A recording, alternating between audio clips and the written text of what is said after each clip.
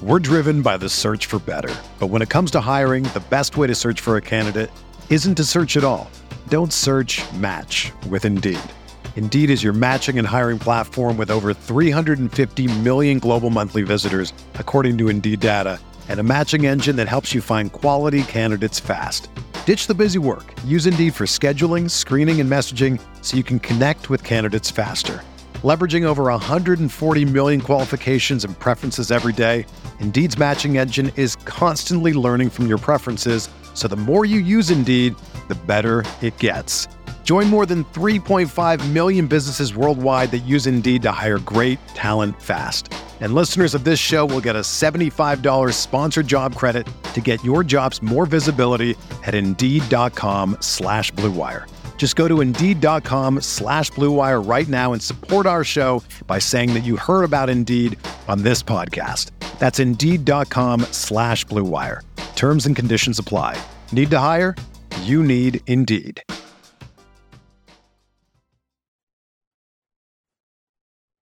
Welcome into another edition of Pete's Pigskin Preview, presented by Walk On Sports Bistro. I'm Neil McCready. That is Pete DeWeese, our MPW Digital resident football expert. We're going to look back a little bit at Ole Miss's 45-20 loss at LSU. We're going to talk about that game a little bit, look at some of the things. I'm going to quiz Pete on maybe his thoughts on what went wrong, why it went wrong.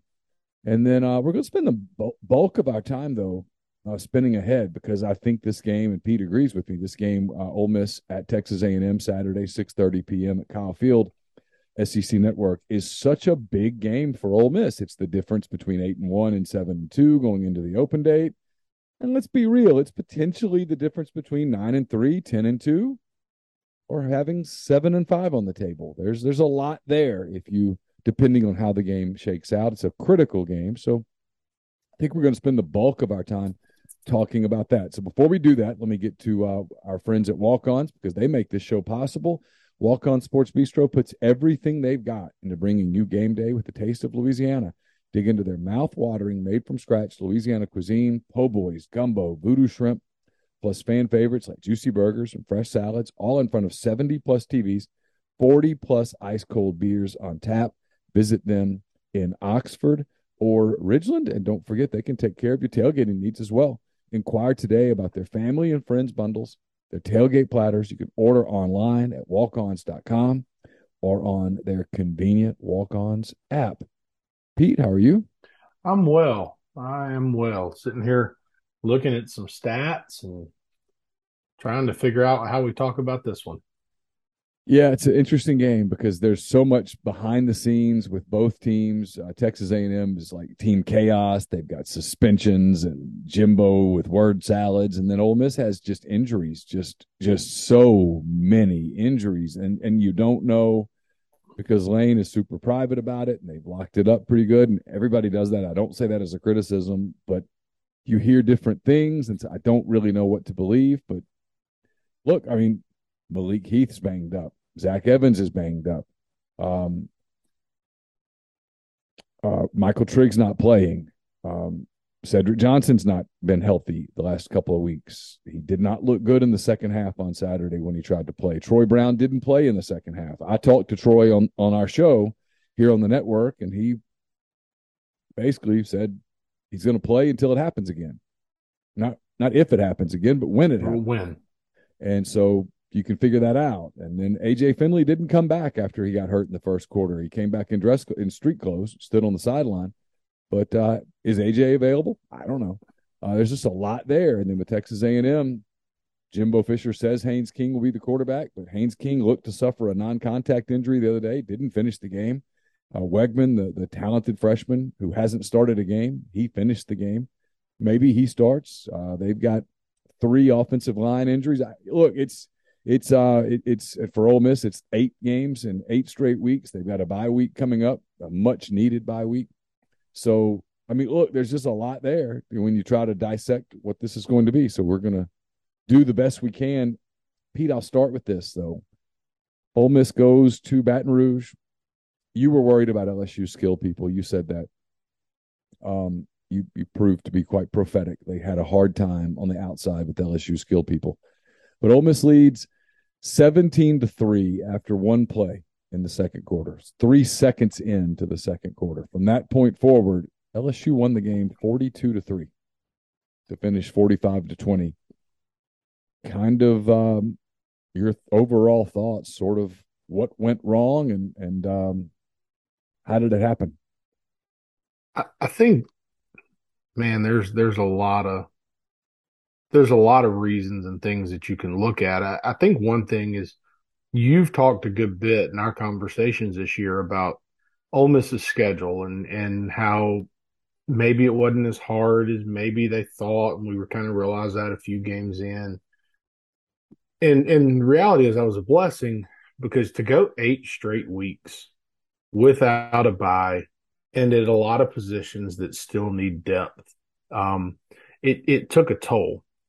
And that was present before the game, but by halftime of that game, when Finley's down and when Troy Brown goes down and Cedric Johnson doesn't look good and Zach Evans isn't on the field, you're already down Trig and you're down, all these different guys.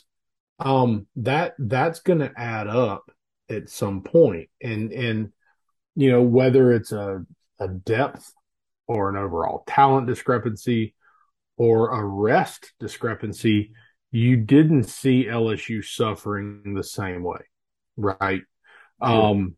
There is for everything that Kiffin has done in the portal to bring in a lot of really good players. One thing that Ole Miss fans have talked about is we have not seen a lot of developed youth that have necessarily come to thrive in the program, right? You get guys that come out of the gate and thrive, right? I mean, we see that in the Ole Miss backfield right now.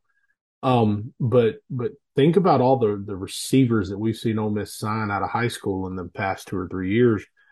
And outside of Mingo, we don't see the production from those guys, right? It's a fair criticism. I brought it up over the weekend and nobody has pushed back, which tells me that I was fair.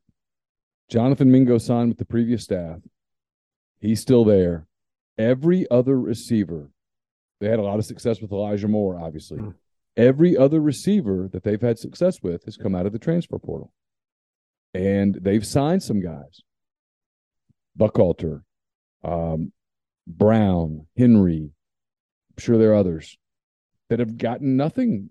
They've gotten nothing out of them. I mean, it feels so odd to be criticizing a 7-1 team ranked 15th in the country, and it might not be fair. And then on the other hand, I think to myself, well,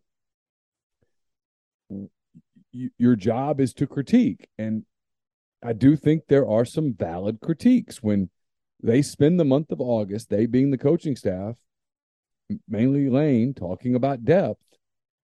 And then you get to this point, and one of your biggest problems is that there is no depth. And, you can brag on one hand about transfer to the SIP and all of that, right? You can brag about it because you've had a lot of success in the transfer portal. You absolutely have.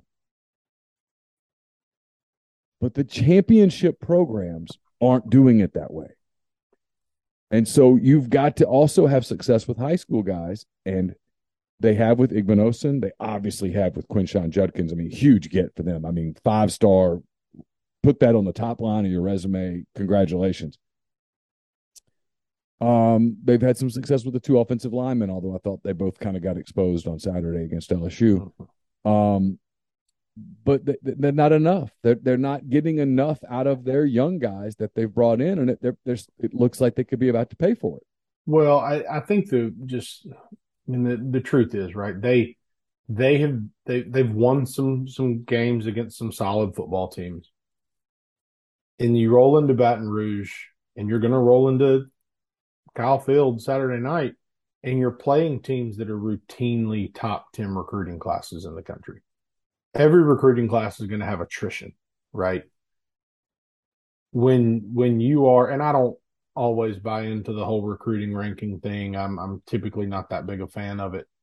But when you roll in with the class that in the past 3 years, and I'm completely making this number up, but let's just say Ole Miss's average being the 18th best team on signing day. and you roll in LSU's average being the fourth or the fifth. Say what you want about Ed Orgeron, right? Joe Burrow led him to a title with a bunch of dudes, and he came out the next year and things got ugly, but he was recruiting his butt off the entire time. That's what he does. Yeah. Brian Kelly took that job and he inherited dudes. It was about getting some of his dudes to grow up and getting a lot of them to buy in, right? We've started to see that. That's what we said last week after the Florida game. So the reality is, for all we know, Lane Kiffin can coach football, period. We know the dude can game plan, he can scheme, he can call plays. He's got good coaches on the staff. But the reality is they have managed to probably play above their ceiling in individual games for a lot of his tenure in Oxford. And at some point, and then this is not a, oh God, the sky is falling like version, like at some point, reality sets in and the game doesn't go your way. And maybe it's what you schemed up doesn't work. Maybe, it's just about the matchup. Maybe it's whatever. I mean, the game started, and when Ole Miss was up, 17-3 or whatever, I'm sitting there going, this is surprising me. Me too. And then I actually opened up a file on my computer with okay, because in my mind I'd prepared the whole day for, okay, here's what I'm writing when they lose. And I had not spent a lot of time thinking about what I would write when they won. And I actually opened up that file and went, well, let's kind of think a little here. And then LSU went boom, boom, boom, boom, boom. And I went, we don't have to think too much.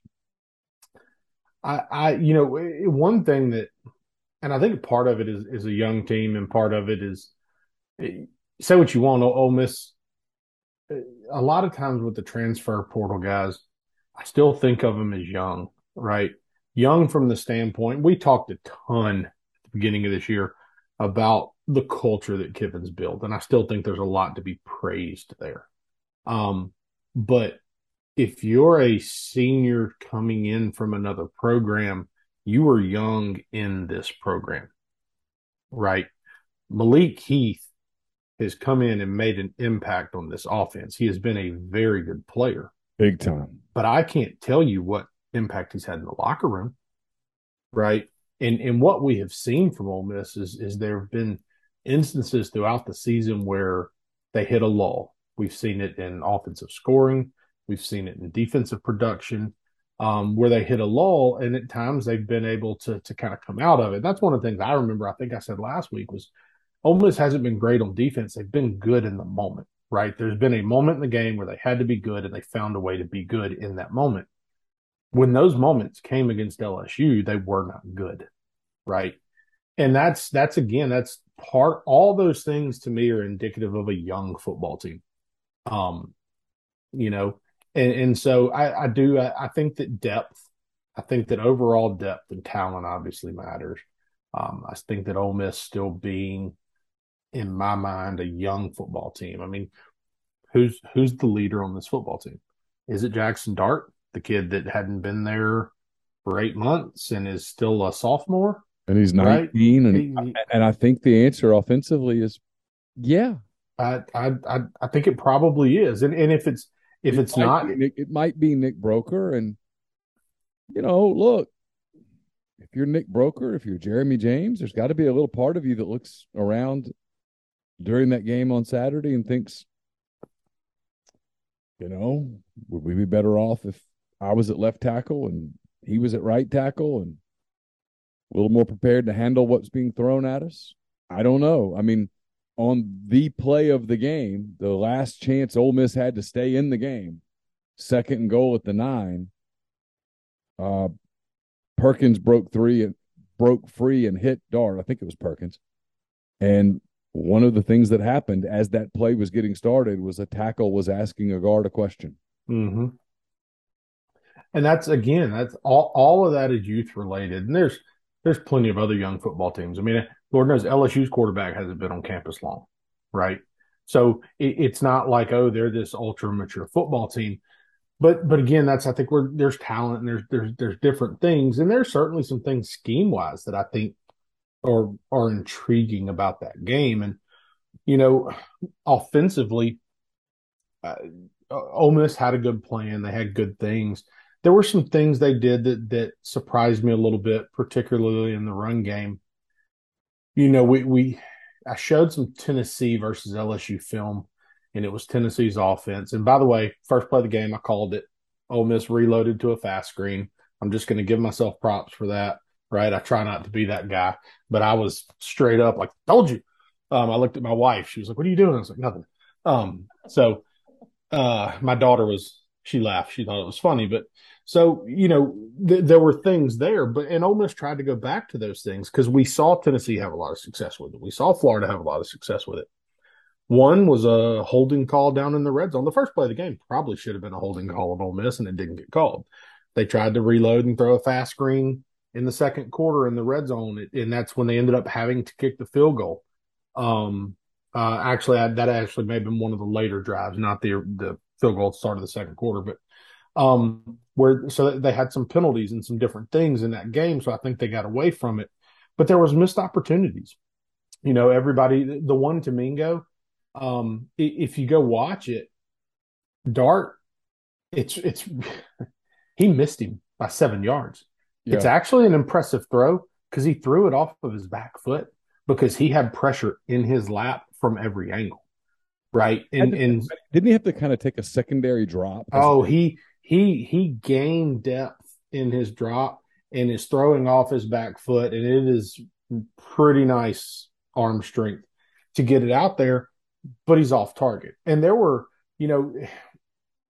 Lord knows Twitter and social media and message boards went crazy about there was a third down where Dart tried to hit Casey Kelly on a dig route. The ball was slightly behind him and it got dropped or got broken up. If you watch the play from the end zone angle, Dart's body is turned in a different direction than where he's throwing the football, and he can't rotate his hip to step into it. And so when that happens, right, think about like a sidearm pitcher, the arm lags behind, the ball is going to be behind. And it would have been a hell of a catch for anybody, not just 81. And so, yeah, he takes, you got to catch that. And he takes all this. No, Dart couldn't make a great throw. He made as good as he could, considering the pocket presence and what he had in his lap. He got hit a lot. And he got people all around him all day. He's a human, number one. Number two, he had to be aware of the pass rush. The athleticism of LSU's defensive line. DJ Ojulari, number 18 from Marietta High School in my region. We played him 3 weeks ago. Like, he had a field day. Other than the defensive holding call on the nice little trick play that Kiffin dialed up where they tried to hit the throwback to Casey Kelly, outside of that play, Ojulari had a huge game. And it wasn't always resulting in a sack or a stat, but his ability to manipulate the pocket for Ole Miss against either of those young tackles. It's that word that I use all the time, not to interrupt you, but it's the word that I use all the time that I think Ole Miss's defensive front sort of lacks. It's disruption. It's not, do you make plays? Because Ole Miss's defensive front makes plays. It's, can you find guys that can consistently disrupt? That's in LSU from a personnel standpoint, but also from a design standpoint. One thing about their defense from the jump is, and I was curious, like they were fairly static coverage wise against Tennessee. Part of that I thought was the wide splits, as they force you into some things. Showed a little bit more against Florida, but again, Florida, different style of ball. Things are packed in a little bit more. And against LSU, they got, again, fairly static on the back end in their coverages, but they were extremely active with their front. Those linebackers are so athletic. They're able to use their edge players in so many different ways. And they did a lot of things to try and negate the Ole Miss offensive line. And when it got to a point, they were successful enough on first down that they could get Ole Miss into sure passing downs, and it gave them problems. There were, I try not to single out players. I try for negative things, right? I try not to just bash kids. But the reality is Ole Miss was outmatched on the edge of the offensive line, and that's two young players going against future NFL players. And that honestly is the biggest fear I have this week Right. is again, Texas A&M's front is they're good, Very you know. talented. Very talented. So you know that's DJ has looked at the film. I mean, he's watched what LSU did. And he's looked at the film. He knows those kids, and that's that's the thing is I know a lot of people want to talk about the Ole Miss defense, and how they played. I mean, that's people have been asking me questions about it, and I've kind of reserved on commenting. And I know you and I have talked a little bit about it, and I've got some different thoughts, and I don't know. I'm not in the staff room. I don't know what goes on, but let's look at a couple of things kind of while we're here, and then we'll shift and we'll get to some more Texas A&M. So, just I've got film of Ole Miss's offense. I've watched it. I don't have the copy of the defense, but I was able to go grab some still shots and one of the biggest things that I think people keep asking and people are wanting to know is why in the hell is Ole Miss so far off, right? Why are they playing with such cushion in the secondary? And then obviously everybody wants to talk about the 3-2, it doesn't work. Why are we in it and all of this stuff? And so my thoughts on the three safety structure and are going to differ from a lot of people's, because I do understand I have a basic understanding, at least I'll say, of the kind of science behind it and why you do it. But ultimately, I think part of what's ailing Ole Miss right now, and it is in part, it's what you said, it's a lack of explosion on the defensive line. And no matter how you slice it, we can play 6 defensive linemen. If they're not going to be explosive, it's not going to be that effective. Because if Ole Miss were to try and suddenly flood the field with defensive linemen that are not being overly effective, that means that they're putting greater strain on their secondary. And I think that a lot of what you see out of Ole Miss defense and how they're playing right now is honestly about protecting that secondary. There's no doubt about it. There's no doubt about it.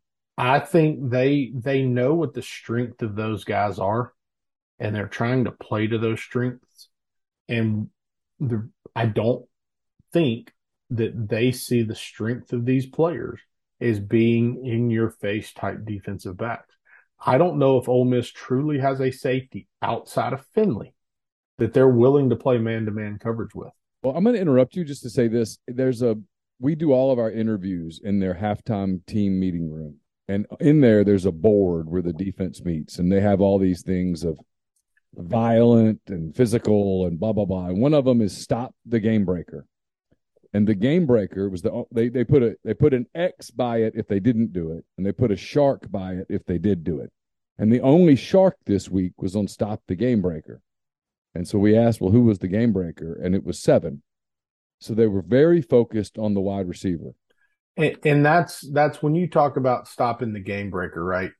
One way you do that when the game breaker is an outside player is you build an umbrella on top of the defense to take away explosives. And you hedge your bets that this guy is not going to be patient enough to continually work and win underneath, right? And you nailed it. Yep. It is a game plan that has worked for Ole Miss in games in Lane Kiffin's tenure, and it worked in games last year. With the first quarter Saturday, it did. I mean, early on they were having some success, and then LSU started to adjust, and some different things took over. But you look here and you come out and you see this deep safety structure. What they're doing now, this is a still picture. Bodies move, right? There's a lot of snaps where this is what Ole Miss shows, and by the time the ball is snapped, either the corner is down tighter or the safety is down tighter. And what LSU did a good job of on Saturday was identifying where the cushion was and being able to take advantage of it. I don't think that Ole Miss has played every game this loose. I think there's been times where they have, But I really do think that the skill of LSU's receivers and the ability that they showed against Florida to push the ball down the field and generate explosives, I think a big part of the game plan was make LSU, make them play the long drive and not the long play type of offense, right? These are from the first drive, and you see it from the jump. There's the umbrella, right? It is throw it underneath, rally up, limit the gain, do not let them behind you. Yeah, maybe they'll turn it over, maybe they'll get a penalty, maybe they'll drop a pass, maybe he'll make a bad throw. It's hey, we're going to make you earn it. We're going to make you all the way. We're not going to let you have the 65-yard play over the top with Seven, whose name's escaping me right now. 100% Labute. Yep. So, and the thing is, like, when you play this style, you need to get production here, right? And you need production both in the run game, but you also need production in the passing game. And that is part of the issue right now is Ole Miss is not generating enough production here. Yep. So for the Ole Miss staff, here's the conversation they're having between drives, and here's the conversation that they're having at halftime. This was our game plan. At halftime, the game plan has started to show some weakness, but it's still a ball game. Once things started to get away, your option, okay, let's be more aggressive. Let's walk him down. Let's get him involved in the pressure. Let's put him man on man. Clearly, they did not feel like the matchup there was in their favor. Okay. When I went back and just buzzed through watching some of this, Prince has been a solid corner for Ole Miss, and I think he's a solid player. There's a play where LSU, and they end up having to kick the field goal because the receiver catches a ball in the back of the end zone, and he is out of bounds. And it was a nice catch, but he's out of bounds. It's fairly well defended. Ole Miss pressed that receiver on that play with Prince. He got a clean release, beat him at the line, and stacked him enough to dig and work the back of the end zone. So I think that's an indication of what Ole Miss was afraid of. They got away with it on that play because he caught the ball, but he landed out of bounds. But I think that Ole Miss was really worried that if they try to get into that game of playing that style of football against LSU, that there were going to be mismatches. The other problem with playing that style of football is this. If I come down and I say I'm going to play everybody man to man, I put a lot of strain now because if I play a man to man in pressure and I cannot account for an athletic quarterback, I can be in big trouble. We saw that a couple of plays against Auburn where they tried to go after him. They didn't get there, and he was able to make some things happen. Truth is, you saw it a little bit against Tulsa, but you just didn't know exactly what it was that you saw. You definitely saw it against Tulsa. So here it is again. This is 1st and 10, right? They are rotating this safety down in the box to add an extra run fitter. He is about to move down, and he is going to tighten that side of the formation. So the umbrella is not going to stay as tall as it is now. But the reality is, in order to protect against these guys beating you down the field, you are now putting a lot of stress on these guys to win in the box. So the next kind of picture I have is this same formation. It's the same play. It's from the end zone. Okay. So they are running just a version of zone. These two guys are doubling up to him. These two guys are doubling to him, and these two guys are essentially doubling to the safety. So what Ole Miss is trying to do, at least what it looks like to me, is play what's known as a two-gap assignment with the defensive lineman, okay? All three of these guys are trying to, instead of slanting and moving, they're trying to attack the blocker, read what they're getting, and then they're displacing themselves, or rather placing themselves in the gap based on the fit. You can tell by where the linebacker is, and I can't tell who that is because he's covered up. He is waiting on the defensive lineman to put his head inside this gap I think so that's that he can now scrape here. I think He is waiting on him to control the double team so he can fit over the top. Yep. They're wanting him probably to be here, and he's going to fit late. He's going to read the ball carrier. He's either going to insert here, or if he gets a wide angle, he still gets a chance to insert here. Well, you also have to have a player for the quarterback. If you take the linebacker and you put him here, now you put him on the quarterback, which leaves you one-on-ones on the outside where you've got number 7 and some of his locker mates, right? If you leave him patient on the RPO and the quarterback pulls it, if he can't get over the top of the double team because his D lineman's in his lap and he's making his read, his fit difficult, now you put the deep safety having to go make a play on the quarterback. So when you're playing from a plan and structure standpoint, where you're having to protect your back end because of the skill on the outside, but you're also having to try and be gap sound against skill in the backfield, it makes things tough. And there's a reason you don't see teams run a 4-3 anymore, right? Everybody wants to play a 4-down lineman. You don't see a 4-3 anymore because it is almost impossible to be gap sound and protect your back end enough. Now you'll see teams play 4-2-5, right? But a lot of what Ole Miss does when they feel they can be aggressive and when they feel they're good on their matchups on the perimeter, they're essentially a 4-2-5 defense, just with a slightly different body. This is one of the formations that I was worried about after the Florida game, and it is a formation that gave Ole Miss problems. Okay. So what they've done here, they've gotten into an unbalanced set. So you have a tight end over here. He is ineligible. He actually started on this side, and they shifted and traded him across. Okay. So you have on that side of the ball, you have 1, 2, 3, 4 gaps, plus you have 3 receivers over there. Okay. So Ole Miss knows, again, I mean, and we're talking this is 2nd or 3rd and 5, clearly in the red zone. So Ole Miss has come down, and they're essentially playing a 5-man front here. Yeah, it's call it a 3-2 all you want to. That they're playing a 5-man front. They're playing a 3-4 defense right now, or an old school 5 Okie defense that Oklahoma invented in the 70s, right? 60s, whenever it was. So the issue is with the unbalanced and with these 3 receivers, Ole Miss, to match it, also has 3 DBs on that side of the formation, but they're giving them that cushion.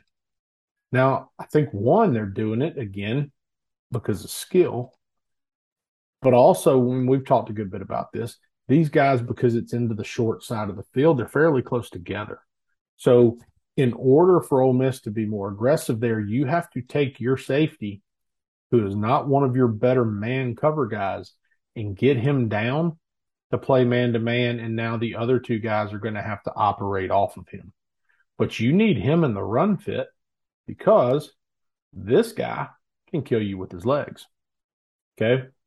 So what happens right here, if you're an offensive coordinator, if you're a quarterback looking at this live and you see 7 dudes at the line of scrimmage, 3 guys off, where are you going with this football? Oh, I mean, I'm passing. Right? Take your soft cushion. Yeah, I'm Take a flooding block. that zone, and I'm probably going to go underneath with a quick, because there's my first down marker right there. They throw the bubble right there. They got inside zone, so he can run it or read it. But he sees a soft cushion out there, so he just pulls up and throws the bubble first down inside the 10-yard line. Right? So I think a lot of the frustration that fans have with the Ole Miss defense, honestly, are again, not to critical of college kids, but those same frustrations probably exist in the staff room, because Ole Miss is not doing this because they're dumb. They're doing it because they have a reason. Whether you agree with that reason, whether you understand that reason exists. And if they change to try and they feel more vulnerable playing the other style than they do playing this way. despite the results of this not working. Now a word from our sponsor, BetterHelp. Sometimes it's tough to train your brain to stay in problem-solving mode when faced with a challenge in life. But when you learn how to find your own solutions, there's no better feeling. Therapists can help you become a better problem solver, making it easier to accomplish your goals, no matter how big or small life comes at you, and therapy can help. We've talked about it before, where maybe you talk to friends, family members, but they have preconceived notions. They have their own emotional investment in your problems. With a therapist, you get a clean slate. Somebody will just listen and help you work through your problems, feel a little less stressed, a little more confident, and more. So if you're thinking of giving therapy a try, BetterHelp is a great option. It's convenient, accessible, affordable, and entirely online. Get matched with a therapist after filling out a brief survey and switch therapists at any point. You can turn your camera on or off, whatever it needs to make it as comfortable as possible for you. So if you want a better problem-solving situation, therapy can get you there. Visit betterhelp.com/MPW to get 10% off your first month. That's betterhelp.com/MPW. Yeah, they're trying to win the game, but they know you don't like to criticize players. I don't either. I'm trying not to criticize the people that create the narratives, because maybe I'm one of them. But there's a narrative around a handful of players, I don't want to name them, that they're special, like elite players. And Pete, they're not. They're just players. There are good players that have been good in their roles when the scheme has fit them. And that's fine, right? That is the reality of most football players. Yeah, but to dominate a game, you have to have special players. You have to have impactful, elite players. Ojulari, Perkins. Ole Miss doesn't have those guys on defense. Their best linebacker, really, maybe their only linebacker, if we're being honest, is a Central Michigan transfer. We're driven by the search for better. But when it comes to hiring, the best way to search for a candidate isn't to search at all. Don't search, match with Indeed. Indeed is your matching and hiring platform with over 350 million global monthly visitors, according to Indeed data, and a matching engine that helps you find quality candidates fast. Ditch the busy work. Use Indeed for scheduling, screening, and messaging so you can connect with candidates faster. Leveraging over 140 million qualifications and preferences every day, Indeed's matching engine is constantly learning from your preferences, so the more you use Indeed, the better it gets. Join more than 3.5 million businesses worldwide that use Indeed to hire great talent fast. And listeners of this show will get a $75 sponsored job credit to get your jobs more visibility at Indeed.com/Blue Wire. Just go to Indeed.com/Blue Wire right now and support our show by saying that you heard about Indeed on this podcast. That's Indeed.com/Blue Wire. Terms and conditions apply. Need to hire? You need Indeed. Whether you're a world-class athlete or a podcaster like me, we all understand the importance of mental and physical well-being and proper recovery for top-notch performance. That's why I'm excited that Unified Healing is sponsoring podcasts on the Blue Wire Network. Unified Healing is a new and super innovative global network of wellness centers powered by Energy Enhancement System, or EE System. If you haven't heard of the EE System yet, then you'll want to listen up. This technology promotes wellness, deep relaxation, purification, and rejuvenation. Wherever you are across the globe, access to a center is easy and affordable. Interested in experiencing the EE System technology for yourself? Go to unifiedhealing.com/Blue Wire to learn more and find a center near you. That's unified, UNIFYD, healing.com/Blue Wire. No material or testimonials on the Unified Healing website are intended to be viewed as medical advice or a substitute for professional medical advice, diagnosis, or treatment. Always seek the advice of your physician or other qualified healthcare provider with any questions you may have regarding a medical condition or treatment and before undertaking a new healthcare regimen, including EE System. And when he's out and he's playing really badly hurt right now, when he's out, they're not very good there. And so people talk about going to a 4-3. I'm like, with what? 3 linebackers? That's all you have on the whole roster? I mean, that makes no sense. Who's going to do that? And when A.J. Finley goes out, every other DB, Otis Reese, really good against the run, not so much against the pass. Ladarius Tennyson, ditto. Tysheem Johnson, maybe the opposite. Not a great tackler right now. Pretty decent in pass coverage. You talk about the corners. One's a true freshman who was playing high school football in New Jersey last year. The other is Prince, who's a good player. But there are people that have tried to build him up as an elite player, and I don't know that he is. And yet, Miles Battle's not on the field. There's just a lot going on, and you look at it and you're like, the truth is, for all the knocks on the coaching, they've probably coached these guys up better than we're giving them credit for. It's not out of the question. I mean, if Ole Miss is going to change and suddenly become a 4-man defense, they're going to have to recruit their way to it. It's not going to be that they show up, and maybe I'm wrong, but they're not going to show up at Texas A&M on Saturday and suddenly be a 4-man front. No, because you can't do all that in a week. It doesn't happen like that. Now, I will say one of the interesting things, and let me see if I've got. I think this is the one that I want. So one of the things about A&M, as I kind of bridge and segue here, is A&M is extremely versatile. And yes, we can all say on the message board, boy, I bet Durkin is not loving his decision and whatever, but he inherited some really, really good talent defensively. And they've given up points, and they haven't been perfect. And there's a lot of things going on, I'm sure. And we've all seen the rumors and heard different things. But they do have the ability to go from a 4-man to a 3-man front. But it's because of recruiting. Because this guy, much like Will Anderson that you see playing for Alabama, is a linebacker.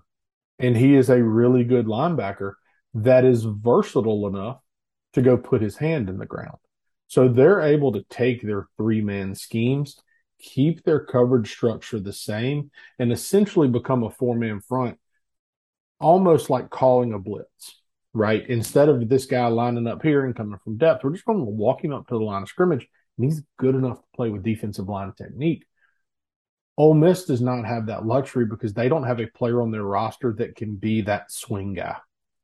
They have safeties that can come down and do an adequate job on the edge when they need them to, but a lot of that need is based on how comfortable they are with everything that's going on behind those guys, right?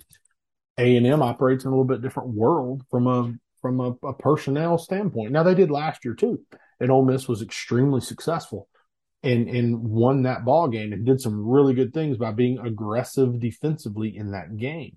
And I do think you'll see a more aggressive style of defense from Ole Miss this week. For sure. And the best players in the backfield, then it's not the quarterback, right? And they have skill on the outside, and they'll try to protect those guys at times. But I think that you'll see Ole Miss be aggressive because of the style of offense that A&M plays. But that's one thing for me about A&M that can make them difficult to prepare for is and it's always one of the interesting things, right? Clearly, Durkin has an idea of what works for Lane, right? And he has faced him. He's faced him in practice. And there's always points in the season where the defense wins. And early in camp, you see it all the time.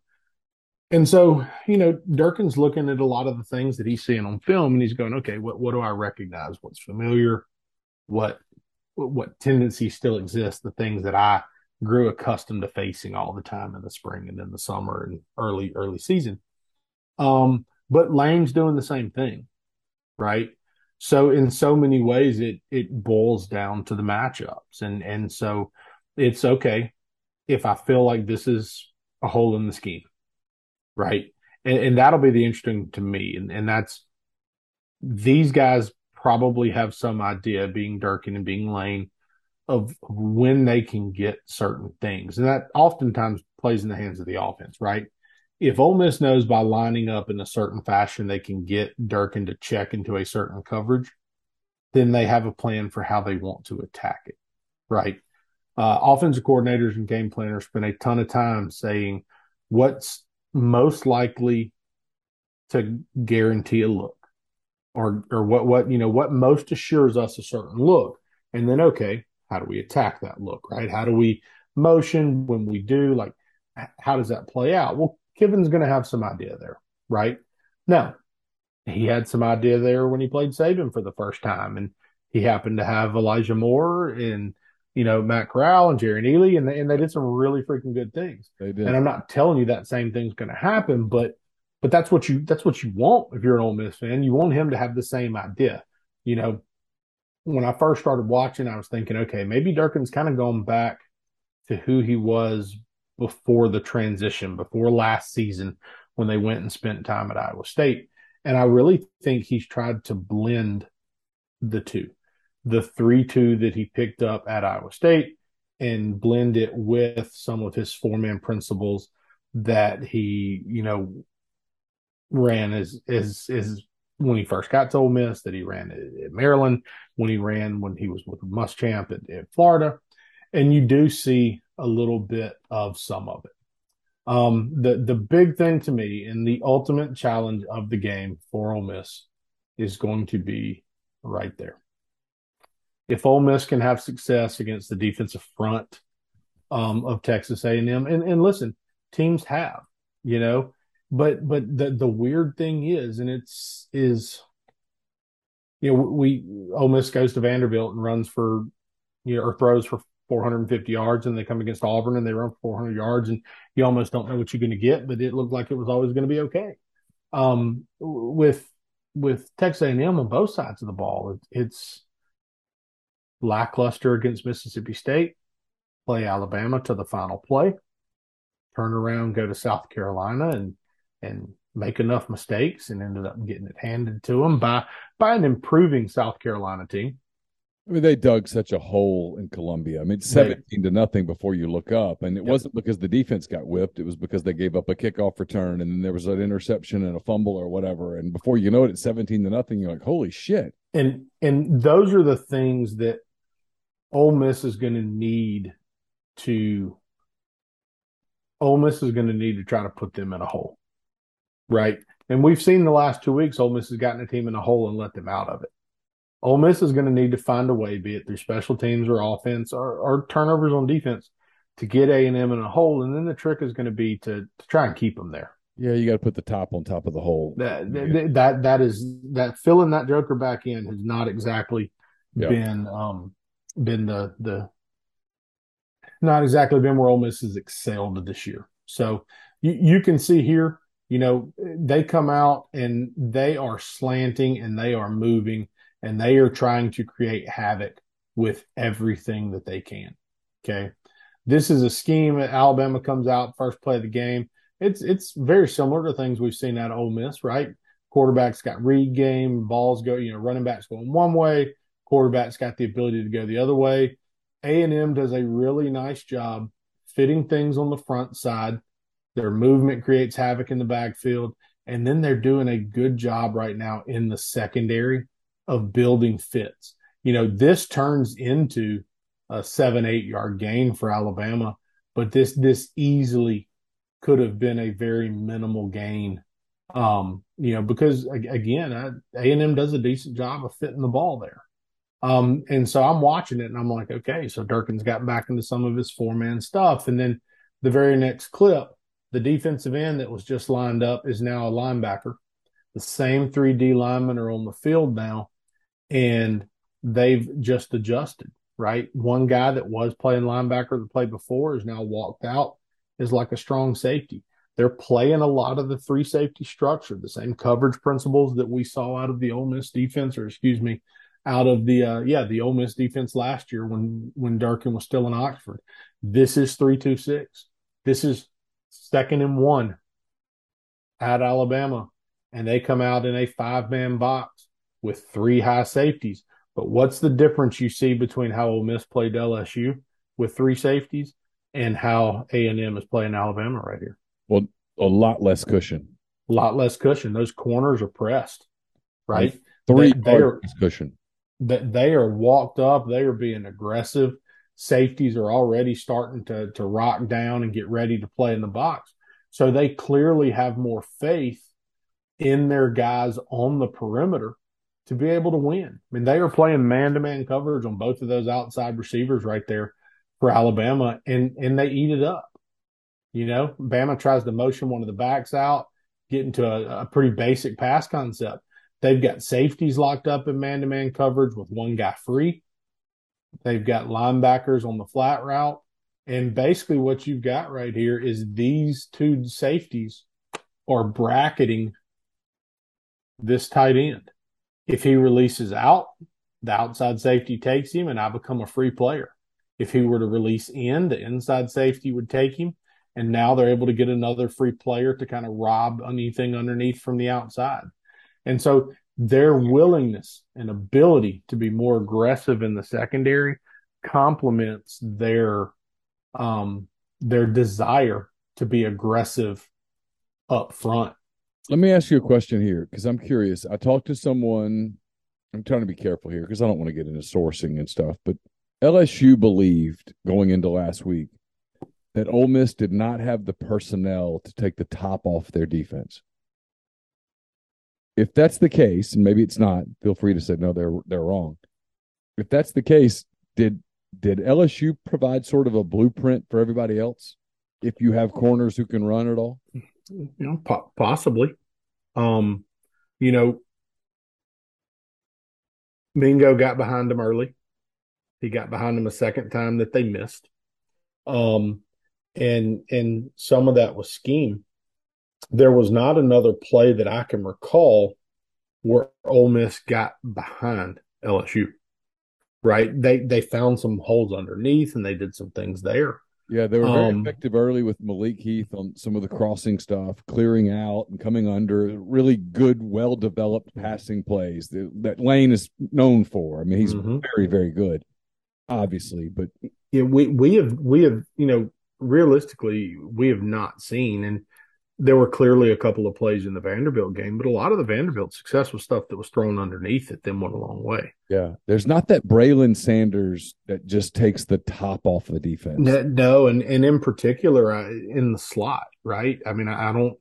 You don't. They're doing a good job, and they're moving 11 around, and they're getting him the ball, but they're not getting him the ball down the field. They're getting it to him in space, right? And so I that makes sense to me that LSU would have that belief. And the reality is, if you look at the rest of the Ole Miss schedule, if until Ole Miss proves it wrong, I don't know if there's anybody left on the Ole Miss schedule that may not feel the same way. Yeah, I don't know. That's why I'm so interested in this game. This if A&M's able, and again, if, capital I, capital F, underline it, italicize it, the whole deal, but if they're able to repeat LSU's defensive game plan, well, now you know what's coming the rest of the way. You do. And, when Ole Miss early, they're able to run the football, and then, as things get going, they find some issues a little bit against LSU running the ball. And ultimately, they get behind to the point where they have to kind of get away from the run a little bit. And Lane said it after the Auburn game. Lane said, a lot of the stuff we've done is on film now. People are going to start having answers for it. So he tried to warn everybody, the run game's still going to be okay, but it may not be what you want it to be. Like he said, it's something I say all the time, the other team gets paid to coach too. Yes, they do. Yes, they do. So, I'll be curious to see just how aggressive Durkin chooses to be against the Ole Miss receivers, because they do want to be aggressive at times. I mean, you can see right here, this is a 1st and 10. You see they're walked down to address the point man, to address this kind of stack look by the receivers, but they're playing soft cushions over here. I don't think you're going to see a ton of that against Ole Miss, because one thing Jackson Dart is good at is he will turn and he will throw that hitch on run plays. First drive of the game the other day, first or second drive, he pulled up and threw one to Malik Heath, who turned and broke a tackle and took it about 25 yards. Those are the things where I think that you're going to probably see a little bit tighter. And when you don't see it pre-snap, you're going to see it late with movement. But I think, if Durkin feels like in particular his safeties can really run with Ole Miss, I think you'll see him play a little bit tighter because he does trust his front. I mean, You go to the end zone copy of this one right here, and they're stunning, and Alabama handles this extremely well. And number 10 takes a bad angle. He fits his gap. They're wanting the ball now to spit to this safety that's coming in. They've got a cutback player here with this safety. And, right there, I mean, Jahmyr Gibbs does Jahmyr Gibbs things. And so good.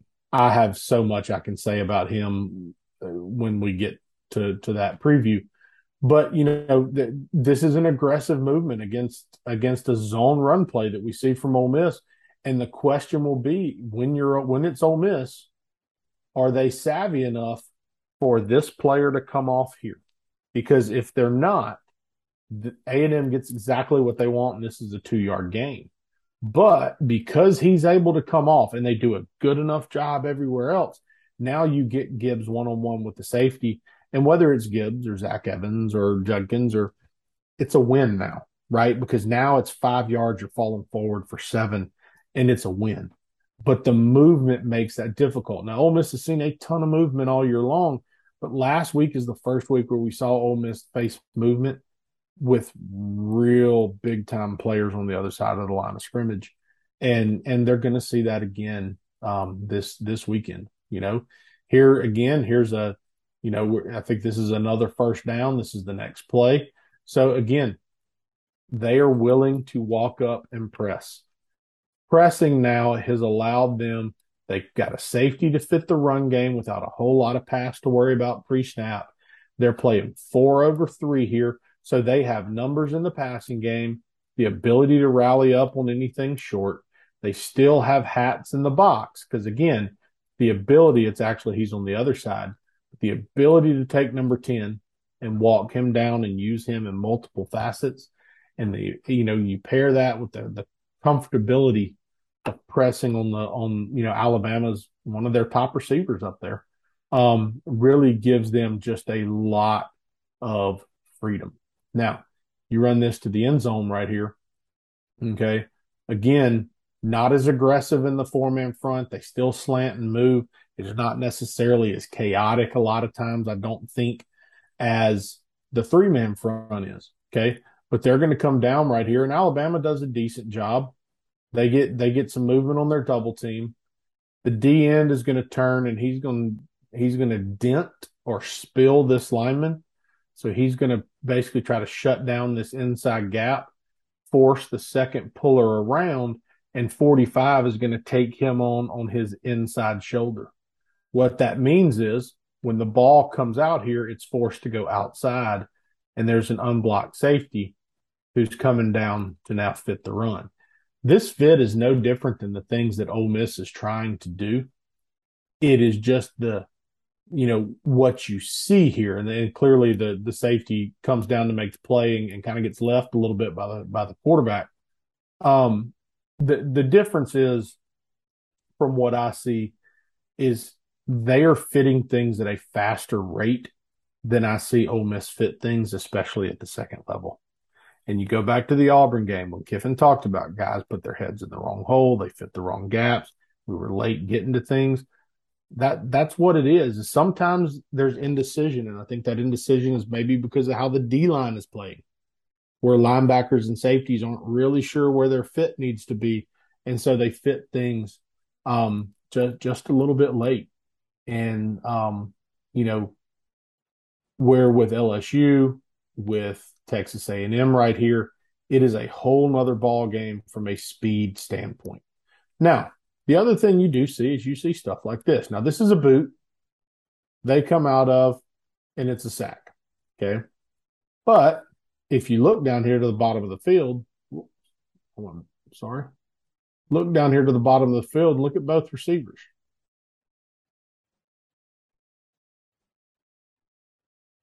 You've got a receiver running open down the seam. You've got a receiver open on the outside. Yeah.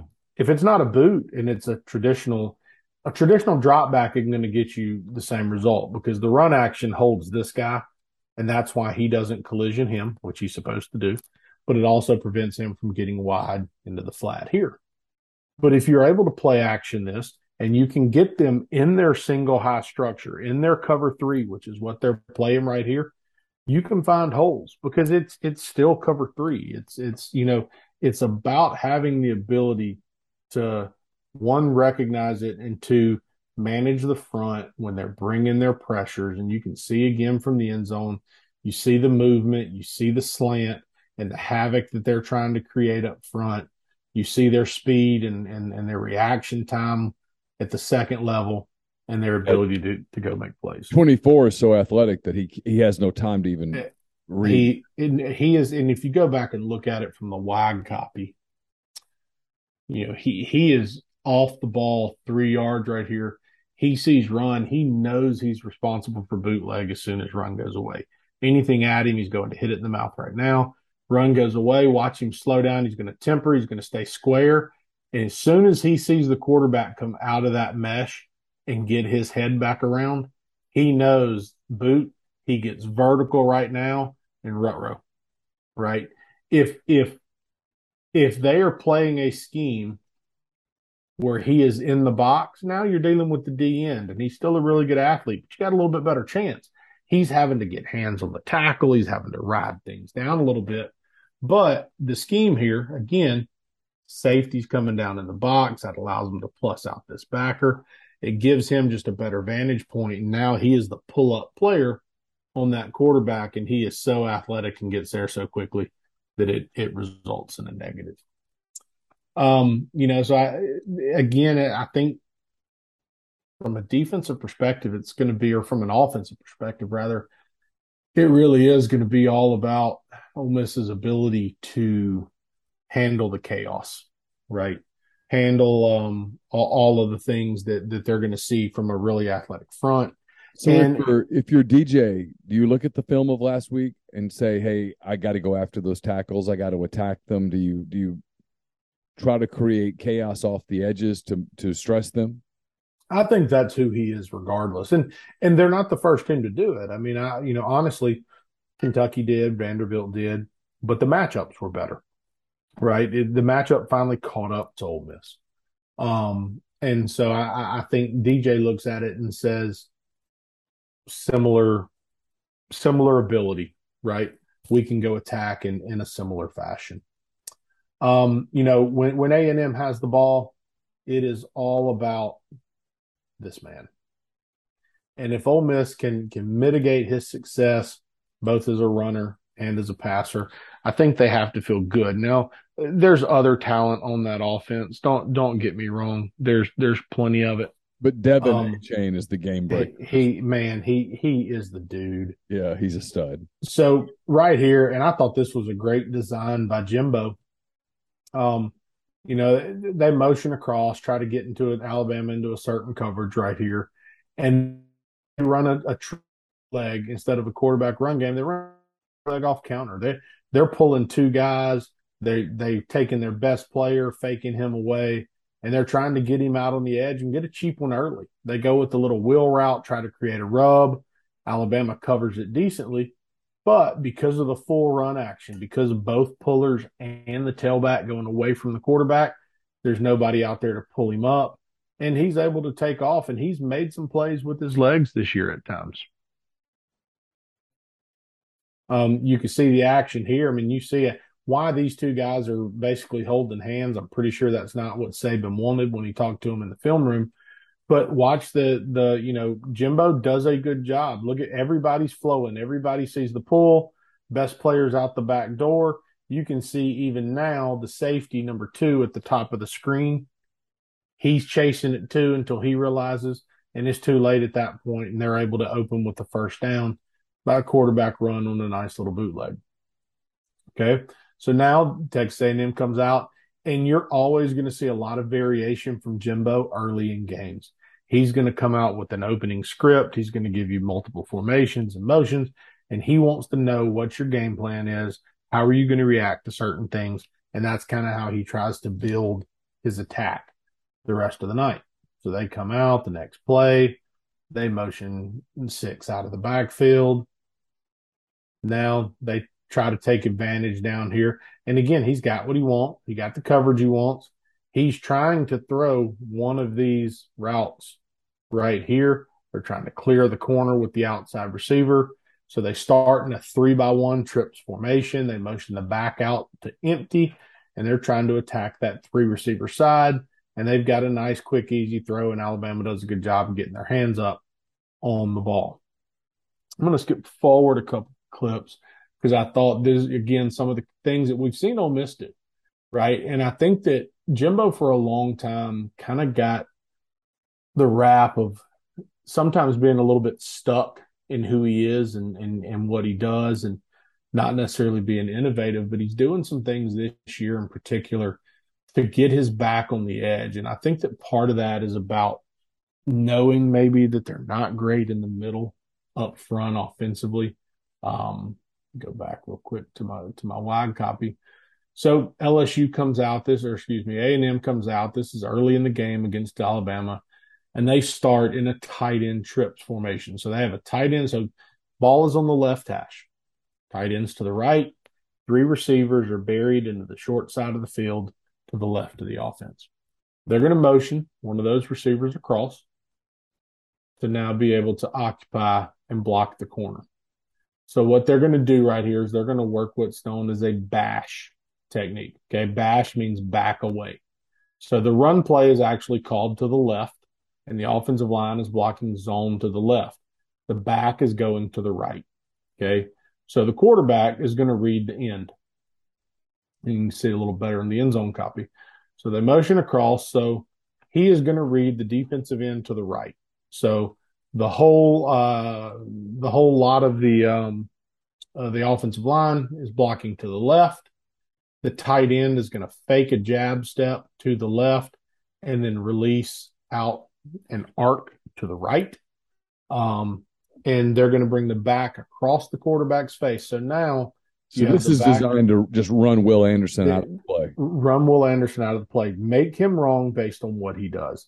If he is upfield, quarterback's going to keep it. They're going to live with the minimal gain. If he squeezes, then we're going to give it to the tailback.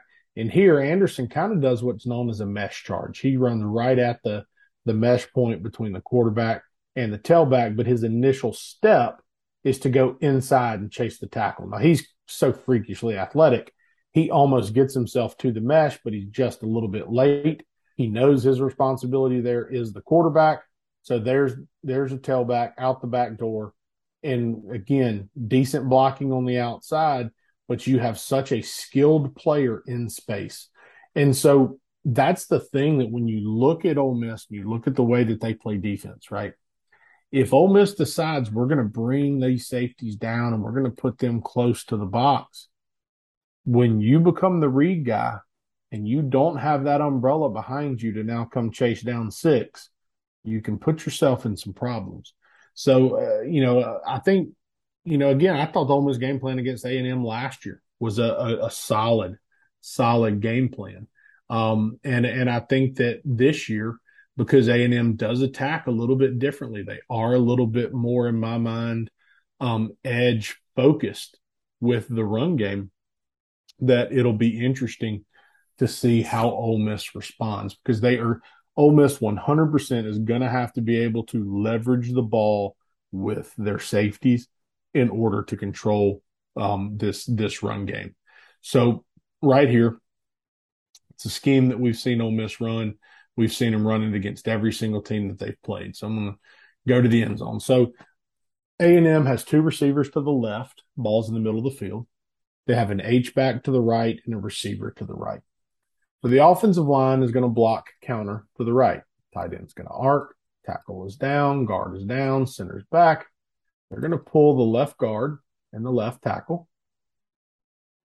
And just like the bash a minute ago, the back is going to go away from where the offensive line is blocking, and the quarterback is again going to read the end man on the line of scrimmage.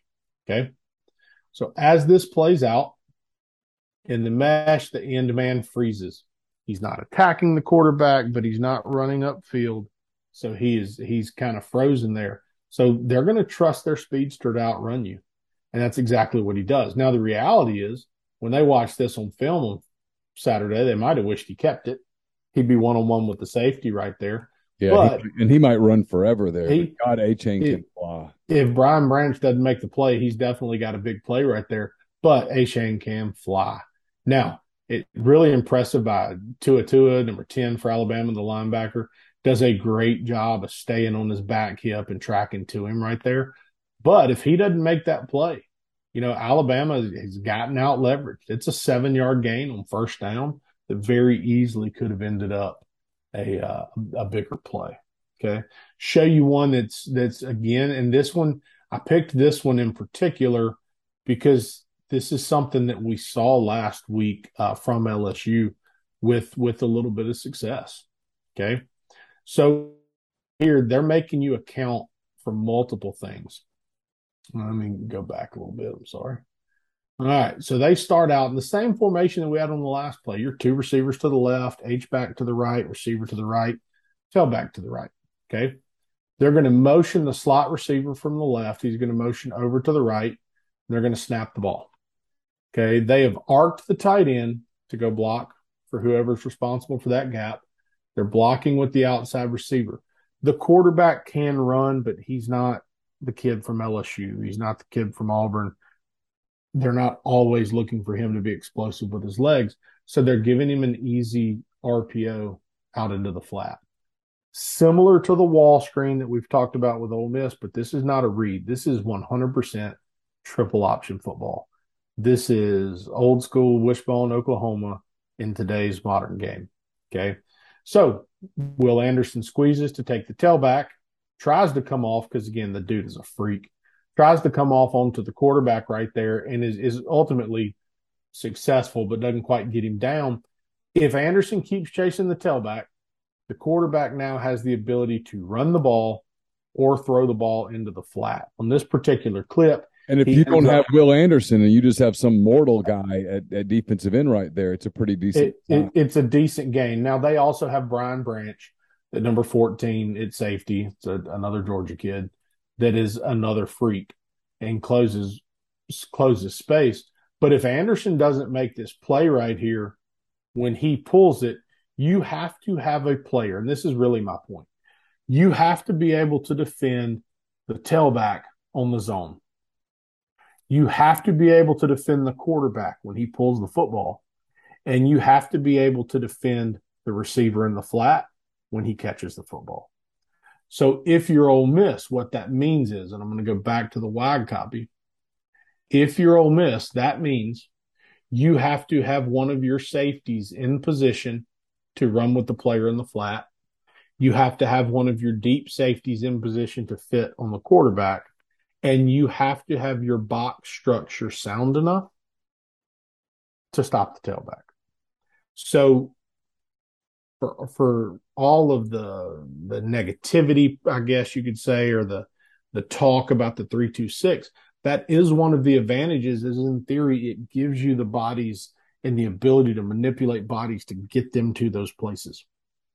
But if you're so worried about athletes that you feel like you have to play deep, or if you are light in the box and not generating success with the guys in the box, it can easily become a long night. So I'm going to show you one more clip again. Same game, a little bit later, I believe in the same drive. So we're still fairly early in the game right here. So they come out again, and it's really the same play that I showed you earlier, just a little bit later. They're going to motion the guy back across now, and they're going to go with that same zone bash look now. Earlier when we saw it, they got the give. They get the give again here. And again, this is another example. This is a 2nd and 8 where they hand it off to a guy with absolutely elite speed, and Alabama fits it as best they can, but they fit it from a soft leverage perspective. And that's why I wanted to show the play. This is going to be a long night if Ole Miss plays the safeties at 9-10 yards like they did all night in Baton Rouge. Because here's Alabama safety sitting at 10 yards, and by the time he gets there and he gets all the help from all the freaks on the defense that are chasing from the outside, it's a 10-yard gain. Ole Miss has not shown, I'm not going to say they don't have, Ole Miss has not shown to have the same players to come help save that safety, right? It's why if I'm Texas A&M, Devin Achane's getting 30 carries. He he should not touch the ball in practice on Thursday or walk through on Friday, and then they should have the ice bath ready for him on Sunday. Agreed. And you give it to him as much as you can. I'm giving it to him, and whether I don't care who the quarterback is, King, Wegman, I'm giving it to him. Ole Miss is going to have to stop him, and then if they start cheating too much, I'm going over the top, and I've got some athletes that I can take advantage of. Number one can go, and that's the thing that I know A&M's lost some offensive linemen, and so that'll be the question, right? We know about their depth on the defensive line. We know how they've recruited defensively. I don't know what their offensive line depth looks like. Yeah. And that certainly could be a difference in the game. I mean, Ole Miss's depth is going to be a major issue. But what is the Texas A&M offensive line depth look like, and what role will that play? Should absolutely be fascinating. Pete, as always, really appreciate it. We've been brought to you by Walk On Sports Bistro. They put everything they've got into bringing you game day with the taste of Louisiana. Their mouth-watering, made-from-scratch Louisiana cuisine, po' boys, gumbo, voodoo shrimp. They got burgers, salads, 70-plus TVs, 40-plus ice-cold beers on tap. So if you're not making the trip to College Station, stop by the Walk-Ons in Oxford or Ridgeland, and make sure you tell them how much you appreciate them sponsoring Pete's show. That would be great. And don't forget, you can always inquire about their family and friends bundles, their tailgate platters, order online at walkons.com or on their convenient Walk-Ons app. Oh yeah, Pete froze on me there, so we'll wrap it up there. We're done with the show. Lost Pete there for a second. That's okay. So we'll wrap it there. We'll be back in 2 weeks with another edition of Pete's Pigskin Preview. We'll talk about Ole Miss and Alabama with Pete Deweese. So for Pete, I'm Neil. Until next time, enjoy your weekend, and we will talk to you in a couple of weeks here on the show. Everyone is talking about magnesium. It's all you hear about. But why? What do we know about magnesium? Well, magnesium is the number one mineral that 75% of Americans are deficient in. If you are a woman over 35, magnesium will help you rediscover balance, energy, and vitality. Magnesium supports more than 300 enzymatic reactions in your body, including those involved in hormonal balance. From functional medicine doctors to mental well-being and female hormone experts, we all know that magnesium is the one mineral to improve all aspects of well-being and health. But which one? Magnesium Breakthrough from Bioptimizers, the trusted choice recommended by leading experts with 7 best-absorbed forms of magnesium to ensure your body receives the support it needs for overall well-being. Go to bioptimizers.com/balance today and use code BALANCE10 for 10% off. Support your journey to wellness at bioptimizers.com/balance. Magnesium Breakthrough from Bioptimizers, your foundation to optimal health and vitality.